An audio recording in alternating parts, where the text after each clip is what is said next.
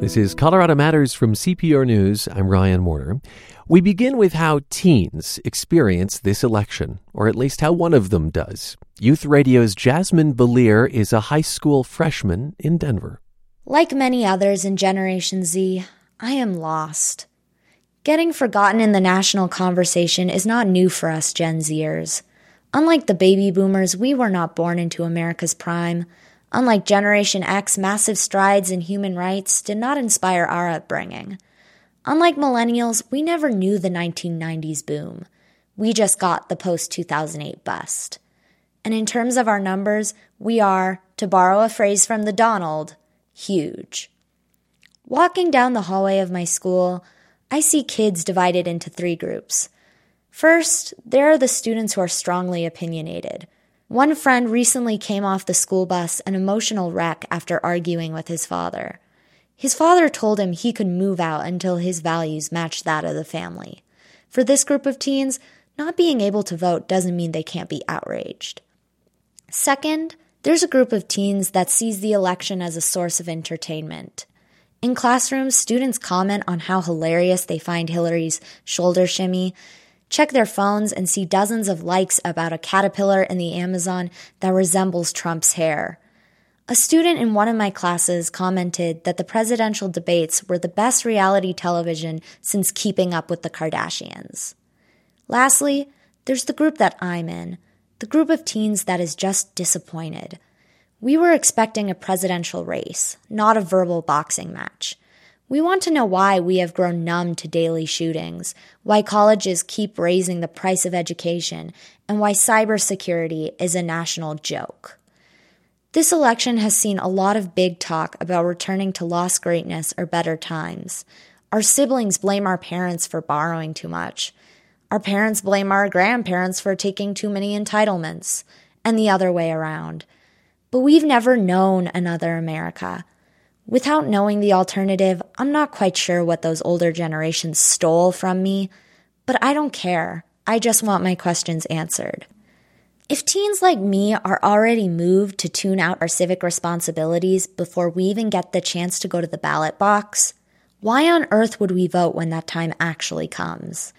Youth voter participation has dropped in recent elections after hitting a high in 2008. Can Gen Z afford to be forgotten? Like the rest of my fellow Gen Zers, these are the questions that leave me feeling lost. If this is the best that America has to offer us, we may not want to be found. Jasmine Belier is a Denver high school student. Her essay was produced by Youth Radio, and it's posted in full at cprnews.org. The number of armed militias in the U.S. spiked after the election of the first black president in 2008. These heavily armed civilians are loosely linked by a disdain for the federal government. Reporter Shane Bauer wanted to learn more about the country's paramilitary movement, so he went undercover for Mother Jones to the U.S.-Mexico border, where he met quite a few Coloradans. And Bauer joins us from Boston. Welcome to the program, Shane. Hi, thanks for having me. Straight away, I want to qualify the undercover nature of your reporting. You actually used your real name to sign up for the militia, correct? Yeah, that's right. I started a new Facebook account using my real name and essentially followed a lot of militia groups, and Facebook automatically generated suggestions of more militias, and I just friended a lot of people who follow those pages and kind of entered the militia world that way. And that's how I came to the 3% United Patriots, which is a nationally organized militia that was founded in Colorado. Founded in Colorado, that's right. 3% United Patriots. I'll say that there are roughly 250 armed militias across the United States. What can you tell us about that group in particular that was founded in Colorado in 2013, I think? Yeah, well, this group is part of a larger movement that calls itself the 3%er movement. The people who associate with this movement believe that it took 3% of the American population to overthrow the British during the Revolution, and they believe that if they can get 3% of the population behind their movement now, then they can restore the Constitution. They the movement has kind of armed factions. The 3% United Patriots is one of those, and probably the largest and best organized. So they have chapters in many states around the country that kind of train and organize locally, but then they'll come together for national events like their border operations. But you write that members are not all about guns and ammo, that they've done relief work in Flint, Michigan, Louisiana, and South Carolina, including donating food and clothes to veterans. Is that right? That's right. The leader has told me that they do relief work a lot in Colorado, especially around veterans. And the border mission is not kind of their main mission. They see themselves as a kind of defense against the federal government. Some of the members are very conspiratorial minded. Some believe that the United Nations is going to invade the United States and take away people's weapons. I mean, there's kind of a pretty broad mix of people that belong to the movement. But generally, I think you could say that they all consider themselves constitutionalists. And so you met them at the border. You linked up with this largely Colorado group. And tell us about who you met. Yeah, so I hadn't met anybody before I actually showed up at the border. What happened was I saw a page on Facebook. It was a private page about their border operation, and I requested access and was granted access. And then there was a post just asking who's going to come down to the operation, and I said that I was, and they posted the coordinates, and I flew to Tucson, Arizona, rented a truck, and drove out deep into the desert, very remote part of Arizona, near Nogales, and I essentially just drove into what was kind of like a small military base. There were men patrolling it, with semi-automatic rifles, mostly AR-15s, and I was wearing camo, and I just kind of drove in and set up my tent, and there were guys just kind of sitting around the fires, maybe around 60 men from around the country, mostly from Colorado and Arizona. And these men would go from this base out on operations where they were looking for people crossing the border. And, one of the things that really surprised me out there was how much this group actually worked with the Federal Border Patrol. I witnessed a Border Patrol agent who said that he was an intelligence officer, telling us where to set up to find people crossing the border. He told the leader of the militia that he would give them unauthorized briefs, even when they were back in Colorado. And I later spoke to the leader of the militia, Mike Morris, and he told me that he is in contact with the Border Patrol on a weekly basis. So when they set up these operations, the Border Patrol will suggest where they should go and when they should come. They are sharing intel in that regard. Is that legal? So what does the law say about these sort of paramilitary groups acting, I suppose, mostly, sometimes in concert with border officials? Yeah, the legality is a big question. The militia movement, they essentially call themselves militia because they are saying that they are, the same of the same lineage of the militias of revolutionary and post-revolutionary time. And there are still laws on the books around those militias.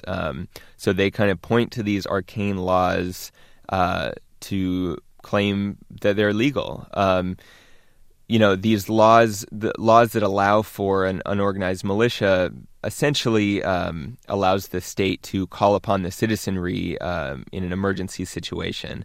There's nothing in the law that allows private groups to train. And in fact, most states have laws against paramilitary training, and some states even have laws against or that regulate militia groups. But these laws have never been enforced against private militias. And one of the challenges of these laws is that they generally require that the militia is promoting civil unrest, which is a very hard thing to prove.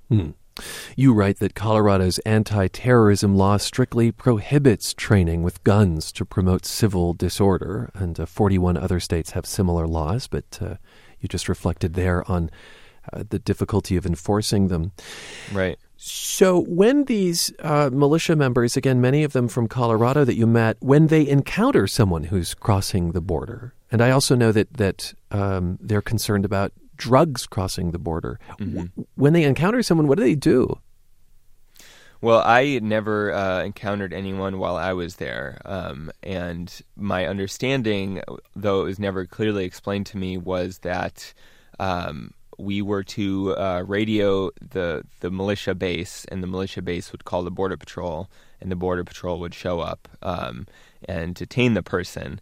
But when we went out on these operations, often in the middle of the night, a lot of these guys were really amped up. A lot of them were veterans of Afghanistan and Iraq.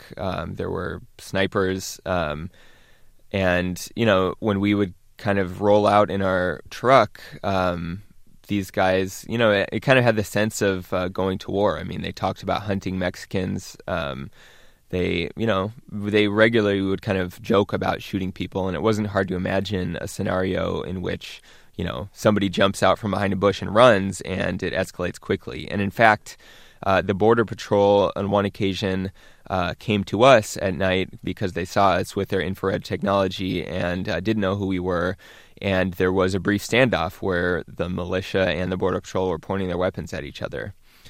And something I wanted to bring up about Colorado in particular, since this is kind of the stronghold of this particular militia. Yeah. They train extensively. Some of their trainings have hundreds of people. But I also learned about a particular type of training that the 3% United Patriots do there. They have kind of what's kind of like a special operations unit within the militia that goes through a special training that was described to me by one of the men who conducts the training that involves waterboarding. It involves people being blindfolded and strapped to tilt tables. It involves people getting put in what they call stress boxes out in the Colorado winter and tased and even cattle prodded. Oh. And how does this Colorado group compare to some of the others around the country, would you say? I mean, I think their training, their ideology is all very similar, but Colorado seems to have the largest numbers. And they essentially divide the state up into zones, and each zone kind of trains on its own. And the leader, who's in Denver, says that generally every week there is a training somewhere in Colorado. You're listening to Colorado Matters. I'm Ryan Warner, and we're speaking with senior editor at Mother Jones, Shane Bauer, who went undercover with an armed paramilitary group along the U.S.-Mexico border, 3% United Patriots. And we talked earlier about sharing intel between the official Border Patrol or law enforcement along the border and these paramilitary groups. Do the border agents, does law enforcement appreciate the extra help? I mean, if that's a real void there, isn't that something to consider? I did see the Border Patrol regularly kind of thank the militia for coming down there. One agent, the intelligence agent, said, you guys, he said, I appreciate you guys being down here. You do my job for no pay at all. The issue, I think, is that, these guys are not trained in the same way the Border Patrol is trained. These could be anybody. Some of them are, just kind of 18-year-olds from the suburbs that are going on these monthly trainings and then kind of going off on their own volition to find Mexicans crossing the border. So it's a much more loose kind of situation and potentially more volatile than, the Border Patrol operating itself. Yeah, and as you report, the U.S. Border Patrol says, quote, it appreciates the efforts of concerned citizens, but does not endorse or support any private group or organization taking matters into their own hands. You alluded to some of it sounds like racist comments that some of these members have made. Are these racist groups? The militias in general would not ever call themselves white supremacist organizations. They're not racist in that kind of sense that, we think of, kind of neo-Nazi or Ku Klux Klan or anything like that. And they generally officially, discourage racism in their ranks. And many militias will have, one or two people of color. But that said, I heard kind of racist comments pretty regularly on the base, and it's pretty easy for somebody who is overtly racist to operate in that world and go unchallenged. Did politics come up during your time with these men? And I wonder if there was anything that surprised you, if it did.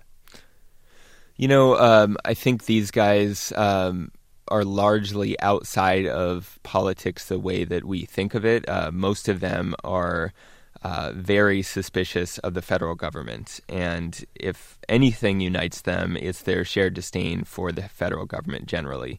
I expected to hear more talk about Trump than I did. Hillary Clinton would come up from time to time. They generally, really disdain her.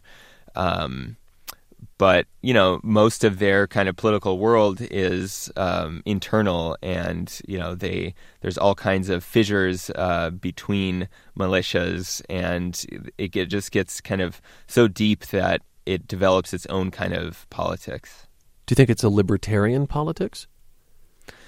I would say that, there is a major libertarian strain, and I did hear some people say that, they were going to vote for Gary Johnson. Some, when I asked them, said they would vote for Trump. Some, I imagine, won't vote at all. What more would you like to know about these groups? And are you worried now that you've revealed who you are for your safety at all? Well, fortunately, I live in California, which is quite far from a lot of these guys, though I did actually spend a few months training with militias in California before I joined the 3% United Patriots. But, before we published the story, I did reach out to everybody who was in the story, and I was surprised that many of them were willing to be interviewed, even after they found out that I had been sort of undercover among them. They were eager just to kind of get their side out, and I think to some extent eager for the publicity. Many of them I didn't hear from, and I imagine there are some that are angry about it, but the leadership at least was actually pretty cooperative. Thanks so much for being with us. Thank you. Shane Bowers, senior editor at Mother Jones. He went undercover with an armed paramilitary group, 3% United Patriots, or 3UP, which began in Colorado. You can watch a video related to his reporting at cprnews.org. Just ahead, political odd couples. This is Colorado Matters from CPR News. It's Colorado Matters from CPR News. I'm Ryan Warner. How about a refreshing election story now? About people who managed to disagree politically, but still love each other. Through our Public Insight Network, we asked you to name your favorite political opposite. And it's how we found Claire Feliter of Denver and her father, Vince. She is 24, works at Regis University. He is a lawyer in Grand Junction. I'm glad to have both of you on the program. And Vince, let's start with you. When you were Claire's age, where were you politically? Oh, I was liberal. I went to college at Boulder, and I was pretty close to where she is now, I'd say. Okay. And how would you describe your politics today? I'm very conservative. Why? Just life experience. I'm going through things, and I think I've always been interested in the political world and what happens, and I think you see things and you can change your opinion, and I've become more conservative as the years have gone on. Who are you supporting for president? Trump. Donald Trump. Okay. Mm-hmm. So Claire If your dad's a Trump supporter, I suppose that makes you the liberal in this pair? I am the liberal in the pair, yes. And who are you supporting for president? I'm an avid Hillary Clinton supporter. An avid Hillary Clinton supporter. And why do you say that? I just really appreciate her stances on a lot of social justice issues, her commitment to women's rights, and I would say minority rights as well. And so with strong views on both sides, how do you continue to get along? I guess, would you say that you do? Yeah, I think so. I think, we've definitely had our tense moments, but a lot of the ways that we deal with things are through humor. Humor? Yes. Okay. Can you give me an example? Yeah. Well, I know my dad loves to joke that I'll be conservative when I'm older and I have more money. And I like to remind him of his young liberal days at CU Boulder. So we joke about things like that. And most of all, we talk about how at the end of the day, our votes will cancel out each other. So that's the great thing about the political system, right? Vince, what would you add about how you navigate this with your daughter? Oh, I think she's spot on. Humor does help. We've certainly had some heated discussions, but, you've also got to understand that we love each other. We're family. And so I respect her opinion. She's very passionate about what she believes in. And, that's one of the beauties of our country. We're allowed to have different political beliefs, but we're all still family. Mm-hmm. You've both made references to heated discussions. What tends to be the trigger for those? Oh, well, for me, I think a lot of it has to do with gender, which has played a huge role in this election. So some of the things that have been said or not said have, I think, started some heated conversations for us as well. Can you remember a particular event? Oh, yeah. I think, a lot of things that Trump has said about women, which I don't think my father agrees with, but it certainly, as a candidate he supports, comes up. What do you remember telling him? I think we've just talked about, for me, it's personal, and I think he has the ability to overlook those things where I don't as a woman. Vince, how do you react? I'm sorry?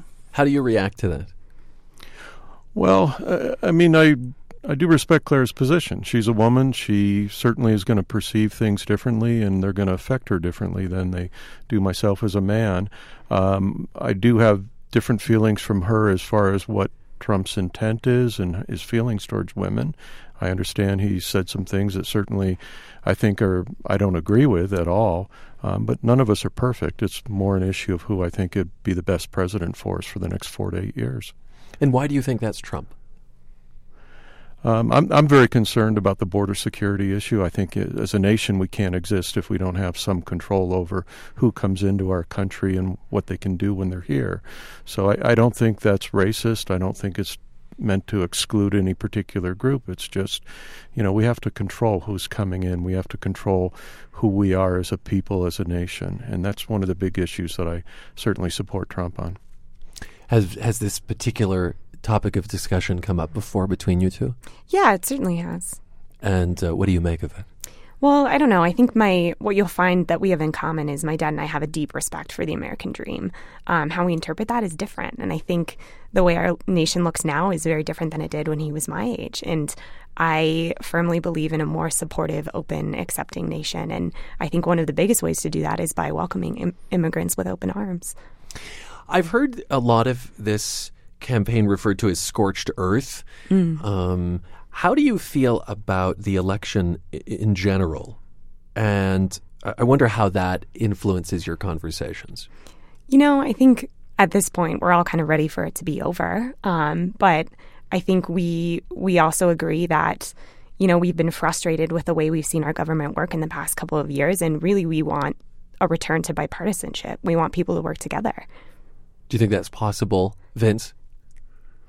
I hope so. Whatever happens next Tuesday, there's going to be November 9th, next Wednesday, and we're all hopefully still going to be here, and we're a nation. And just like, Claire and I are family, well, we're all a larger family as a country, and the country's interests are certainly best served when we can work together in spite of our differences.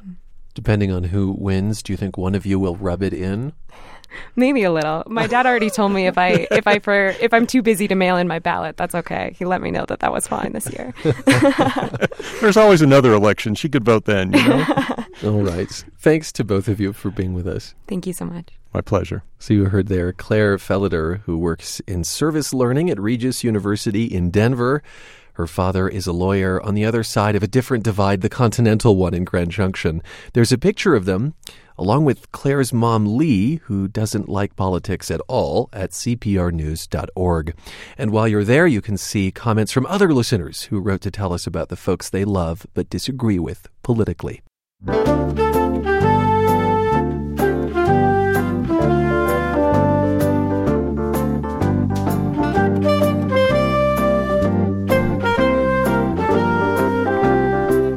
Just ahead, meet Trotbot, the giant horse-like robot developed in Denver by kids and a geeky dad. This is Colorado Matters from CPR News. It's Colorado Matters from CPR News. I'm Ryan Warner. Time now for your feedback in loud and clear. There was lots of response to our story about a law enforcement encounter in the Denver Tech Center after this 911 call came in about a man with a rifle. He was black, he was thin, he had a black shirt on, black pants, the rifle was black, the rifle had a black strap. It actually wasn't a man at all, but our All Things Considered host, Joanne Allen, and she wasn't carrying a rifle, but golf clubs in a case. We had Joanne sit down with the Arapahoe County Sheriff's deputy who stopped her, Tom Finley, so they could talk about their encounter. What if it had gone really poorly and I had shot you and then found out they were golf clubs? Well, I thought, what if he had shot me and I died? And I'm thinking that because my father is 101 years old, and I just couldn't imagine him getting that news. Sonia Erickson of Denver said the piece is, quote, one of the best works of journalism I have ever heard on the topic of complexity science. You clearly demonstrated the importance of examining and learning from what went well in a specific high-stakes encounter. Sandra Perkins, also of Denver, said the story took her breath away. I'm African American, I'm female, and I'm probably about the same age as Joanne Allen. There's too much hate. It could have easily have gone another way, and I was in a complete state of shock that somebody would think a black woman was the black man. Joanne's experience is making an impact beyond Colorado. WNYC, a public radio station in New York City, also picked up her story. An update on a story from about a year ago about improving relationships between the police and minority youth. Denver's police watchdog, the Office of the Independent Monitor, brings officers and students together for several hours to talk to each other. We witnessed this and then spoke with Officer Denise Gomez and Adiante Thompson. I want the youth to see that we're human, and I will also want to see where they're coming from. Today, talking to Officer Denise, it made me realize that she's not out there to just target us. They're out there to do their job. Well, the Office of the Independent Monitor just released a report saying the program has exceeded expectations and it plans to bring hundreds more students into the program next year. There's a bit more to add to our story from last week about the families of Aurora Theater shooting victims. They're frustrated that corrections officials won't reveal where the perpetrator is. James Holmes was moved to a prison out of state. We heard from Karen Teeves, who lost her son Alex in the attack, and from District Attorney George Brockler, who prosecuted the case. They called on Governor John Hickenlooper to reveal the shooter's whereabouts. We then spoke to the governor. When we have a prisoner who is a celebrity of a sort who's committed a crime at such a level that they become a target for vigilante efforts, someone like Jeffrey Dahmer would come to mind, to protect the people that are protecting them, you generally take them out of state and you put them in a place where they have to a large extent, the opportunity to become anonymous. The governor said the secrecy was in keeping with an agreement, a compact among states regarding prisoner transfers. He said revealing where Holmes is would be reckless. Well, after the conversation with Hickenlooper aired, District Attorney Brockler got back in touch, pointing out that nowhere in the agreement is there a requirement that a prisoner's whereabouts be secret. So we asked the governor for further clarification. His office emailed us, quote, "These issues are worked out between the sending and receiving state before the transfer is complete. Confidentiality is a factor the party states consider when deciding whether or not to accept an out-of-state prisoner. While the compact does not require confidentiality, the governor cannot unilaterally waive it when the party states have made it a condition of the transfer. These rules are followed by all of the signatory states, If Colorado were to ignore a confidentiality agreement, it would affect our ability to make or receive transfers in the future. Finally, we profiled a Colorado woman recently who has chosen to live in her car. Diane Coyce has a decent paying job. She wasn't kicked out of her place. She just wants to save money. And with Metro Denver rents where they are, she thought this was the fastest way to do it. So I have blackout curtains for the sides of my car. So I shut the car off. I lock the doors. I climb in the back. I hang my blackout curtains on both sides. There's no real census taken of people who've chosen to become rubber tramps, as they sometimes call themselves, but we asked if there are others who live like Diane Coyce.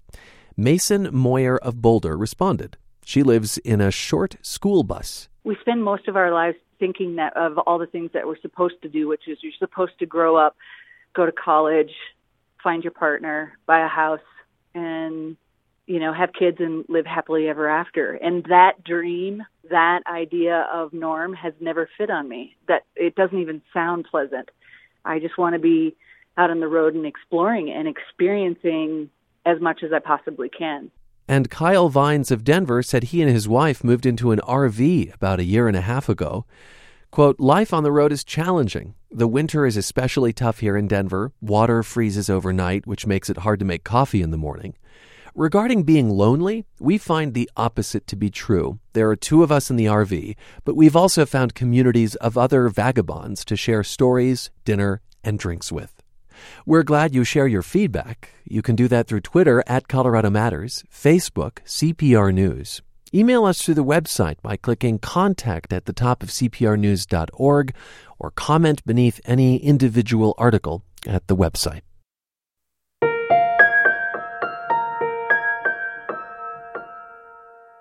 "16-year-old Denver High School junior Ben Vogley has spent a quarter of his life making a robot that walks. He calls it TrotBot. He initially created a prototype out of Legos, then made an SUV-sized version from wood. Now he wants to use it to help other kids learn robotics. Vogley just won 3 awards at a gathering of inventors in New York, and he joined CPR's Andrea Dukakis. Ben, welcome to the show. Thank you, Andrea. I'm glad to be on.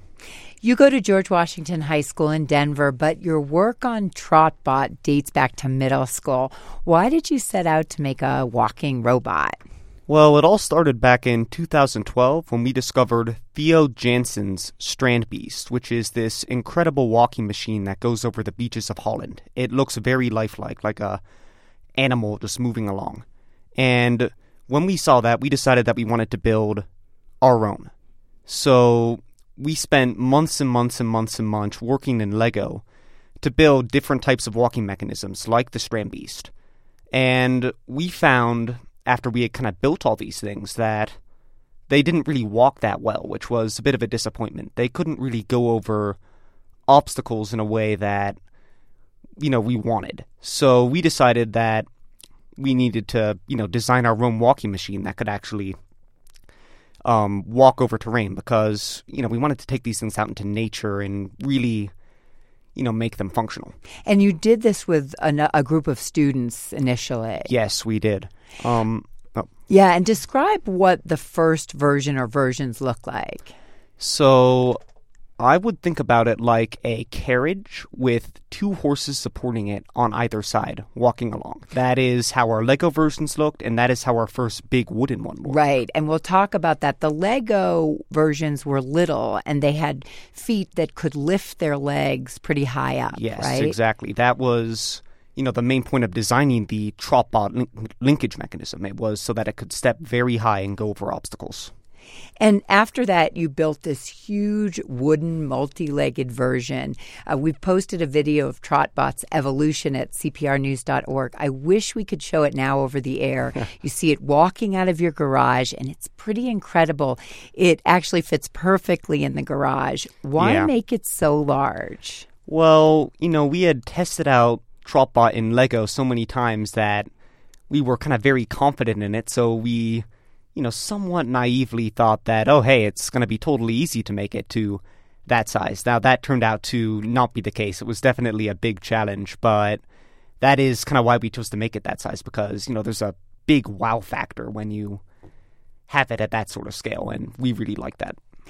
Lots of people have developed walking robots. What's unique about yours? We talked about that high gait. Exactly, that's it. Trotbot has a very high footstep, which means that it can go over obstacles, and it's rounded on either end, which means that it doesn't trip over obstacles. So it walks extremely well for a walking mechanism, and that's what really makes it unique, and that's what really gives it a level of functionality that some of these others don't have. And why call it Trotbot? It was just an idea that we came up with. We were thinking about calling it Stanley after our school, but we decided to just call it Trotbot since, that's a neutral name and it sounds good. I don't know, Trotbot. It trots along and it's a robot. One of your goals was to make a robot that could go over various terrain, as you said. Is there a practical application for this? Maybe it could be used for the military at some point? Yeah, that's definitely a possibility, but, I really don't know, and that's what I'm excited about with this whole, in terms of me posting all this stuff online, because I'm hoping that people are going to take a look at this and, get inspired and geek out on Trotbot on their own and come up with all these other really cool uses for it.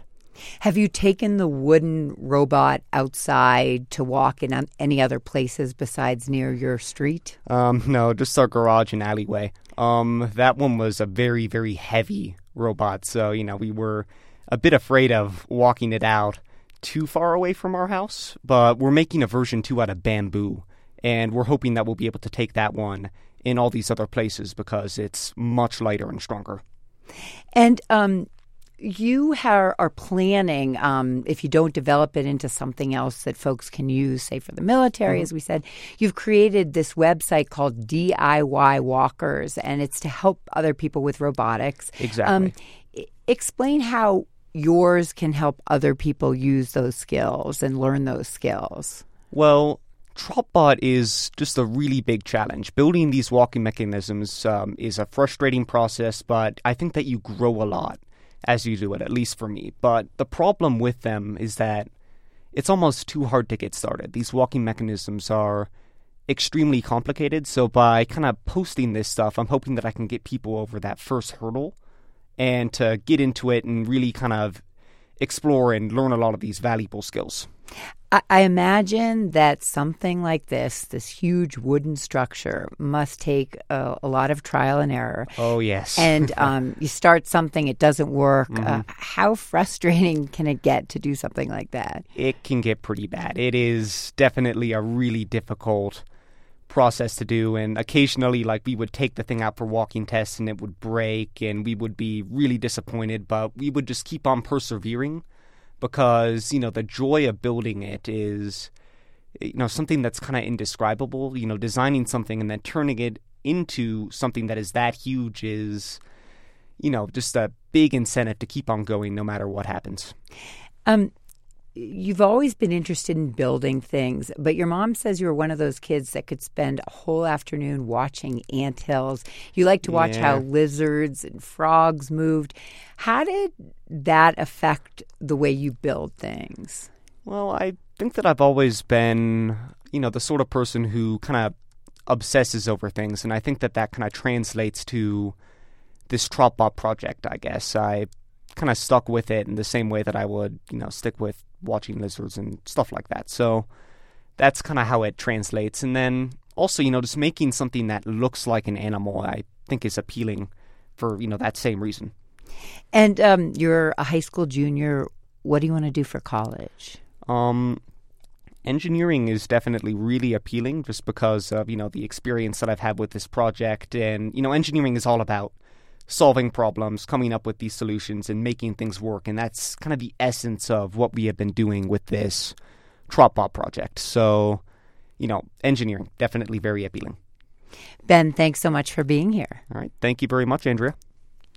Ben Vogley is a junior at George Washington High School in Denver, speaking there with CPR's Andrea Dukakis. He created a walking robot he calls Trotbot, and he recently won 3 awards at a gathering of inventors in New York called the World Maker Faire. You can see a video of Trotbot's evolution from a small Lego toy to an SUV-sized wooden version at cprnews.org. We'll be right back with what's next for roller derby. This is Colorado Matters from CPR News. You're with Colorado Matters from CPR News. I'm Ryan Warner. Slashley Simpson, Georgia O'Greef, Princess Philea. These are some of the punnier, kitschier names in the sport of roller derby. As Legs Are Us working with Stephanie Genson. Aaron Go Brawl. Wilhelm now approaching the pack. 10 seconds left to go in the penalty. It's not rocket science. Would still be eligible for the lead if Wilhelm can't claim it. Jacksonville holding back Wilhelm. Footstep to the outside. She was called on a cut in the process.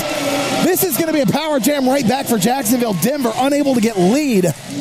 So that's from a game Denver ended up winning, which helped it get to this weekend's World Championship tournament. Increasingly, roller derby teams, including in Denver, are moving away from the kitschy names and dolled-up reputations. We're going to talk about the mainstreaming of the sport with Chrisanna Barrett, who's part of the Mile High Club team competing this weekend. Welcome to the program. Hi there. I'm super excited to be here. You were formerly known on the track as, and I'm going to pronounce this very carefully, Bricks Hit House. Yes, yeah. that is that was the name. How has Denver roller derby changed its image in recent years, do you think? Well, we've made a lot of changes. Since I've been on the Mile High Club, our all-star team, we go by our last name. So all of us have derby names, but we like to kind of up that professionalism and kind of bring that to the sport. So we all go by our last name. So internationally in derby, I'm known as Barrett. We're all known by our last names. In addition to that, we've kind of changed our image in general from kind of the, like you said, dolled up. We used to be the Denver Roller Dolls, and now we're Denver Roller Derby. And a lot of that is due to the fact that we had men join our league. That's right. A little bit ago. You changed your logo as well. So instead of a pigtails logo, I think I actually have a shirt of that from when I attended the Roller Dolls. Now it's an airplane wing. You can see this evolution at cprnews.org. What do you think the different imagery and the dropping of the cutesy names, what does that do for the sport?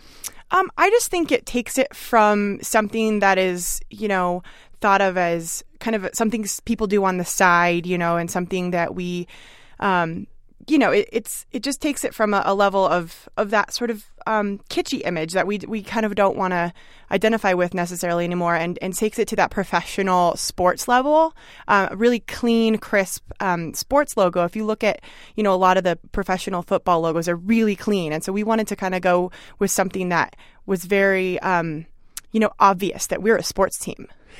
Will you explain the sport just briefly for us? Yes, briefly. That's funny. Why is it hard to explain? Well, there's 5 skaters from each team on the track at a time, provided there's no penalties from each side. The track is in a circle. It is in a circle, yes. And there's 1 skater called a jammer, and then there's 4 called blockers. And basically the whistle is blown and everyone gets to skate forward or not in lots of cases because we like to stop people. And then the jammer's goal is to get out of the pack, get through all of those 8 other skaters, their friends included. And once they get back around the track, they are eligible to score points by passing their opponent's hips. So you can score up to 5 points per pass. And then within a 2-minute period or less, depending on, when the jam is called off, you can score kind of an unlimited amount of points within that time period. Oh, right. So passing is key. That's what racks points up in roller derby. Yes. You mentioned earlier that men have joined the organization, and I think there's a youth team too. Yes, we have juniors as well. How is that, having the men around? It's amazing. I love our dudes. The dudes around. The dudes. Yes, we love them. Ground Control is our men's team, and they actually just came out with the rankings for end of their season, and they actually are ranked 15th in the men's derby association, which is amazing for them. But we love skating with them. They're big, they're aggressive. They bring an element to our practices that just challenges us in a different way. So is it co-ed on the track? No. Okay. So we have 2 different associations, our women's association and our men's association. We're just lucky enough to have them all on the track at the same time for certain practices. I see. Are the men, the dudes, attracting a crowd as the women do? Yeah, it's a lot of the same crowd. I mean, a lot of our women go to men's champs. A lot of the men for the Derby dudes come to, our champs, and we really kind of coexist and really support each other. So it's a lot of the same crowd, but it's just adding that extra element. You're listening to Colorado Matters. I'm Ryan Warner, and we are getting a picture inside Denver Roller Derby and how the sport is evolving, professionalizing. Do you consider yourself a pro, Krisanna? Well, as pro as it can get.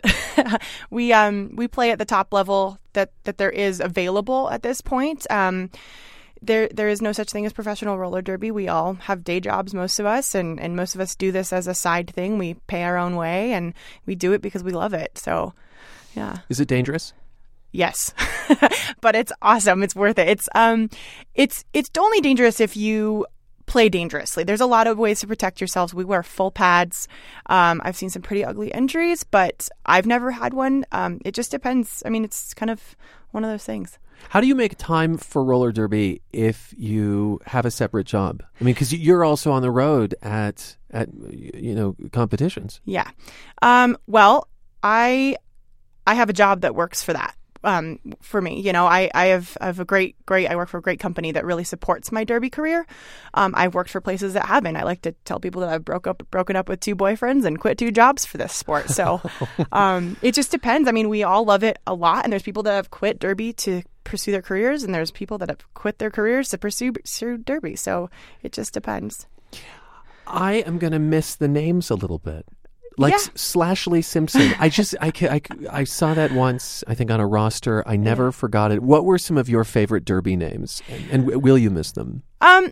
Yeah, there's a few. I mean, we still go by them to each other. Like, my friends and my teammates still call me Bricks. And we know each other as that. So I kind of like the last name concept. But name some of your favorite derby names. Well, one of my favorites of all times, and I don't even think she skates anymore, but there's a gal from, I think, Seattle, and her name was Jalapeno Business. And I just thought every time they said that, it was just the funniest. Jalapeno Business. Like all up in your business. Yeah, but jalapeno, yeah. Oh, very clever. Favorites, yeah. And then... Sorry, go ahead. Yeah, no, go say another one. Sure. I mean, there's big names that probably will never go away. Like, you're going to hear Scald Eagle forever. You're going to hear Bonnie Thunders forever. Those girls are top jammers, in the world, and then they go by their derby names. How old is this sport? Well, modern derby has been around for 10 plus years now, but derby's been played for a long time. In the 70s, they were playing it on bank track. You saw it on TV, and they were throwing elbows and stuff like that. We play a completely different sport, but it's an evolution of that sport. So it's been around for quite a while. Just briefly, where do you see it going? I see it going wherever the skaters want to take it. There's a lot of controversy kind of on where, if we want it to continue to be, for the skaters, by the skaters, if we want it to kind of elevate to that Olympic level. I mean, there's World Cup now, both men and women. So it just, I want it to keep being fun is what I want. Thanks so much for being with us. I'm super excited to have been here. Thank you. Krisanna Barrett will compete with the team from the Denver Roller Derby League in the International Championships this weekend. We talked about the mainstreaming of roller derby. I'm Ryan Warner. Pretty boring name there. This is Colorado Matters from CPR News.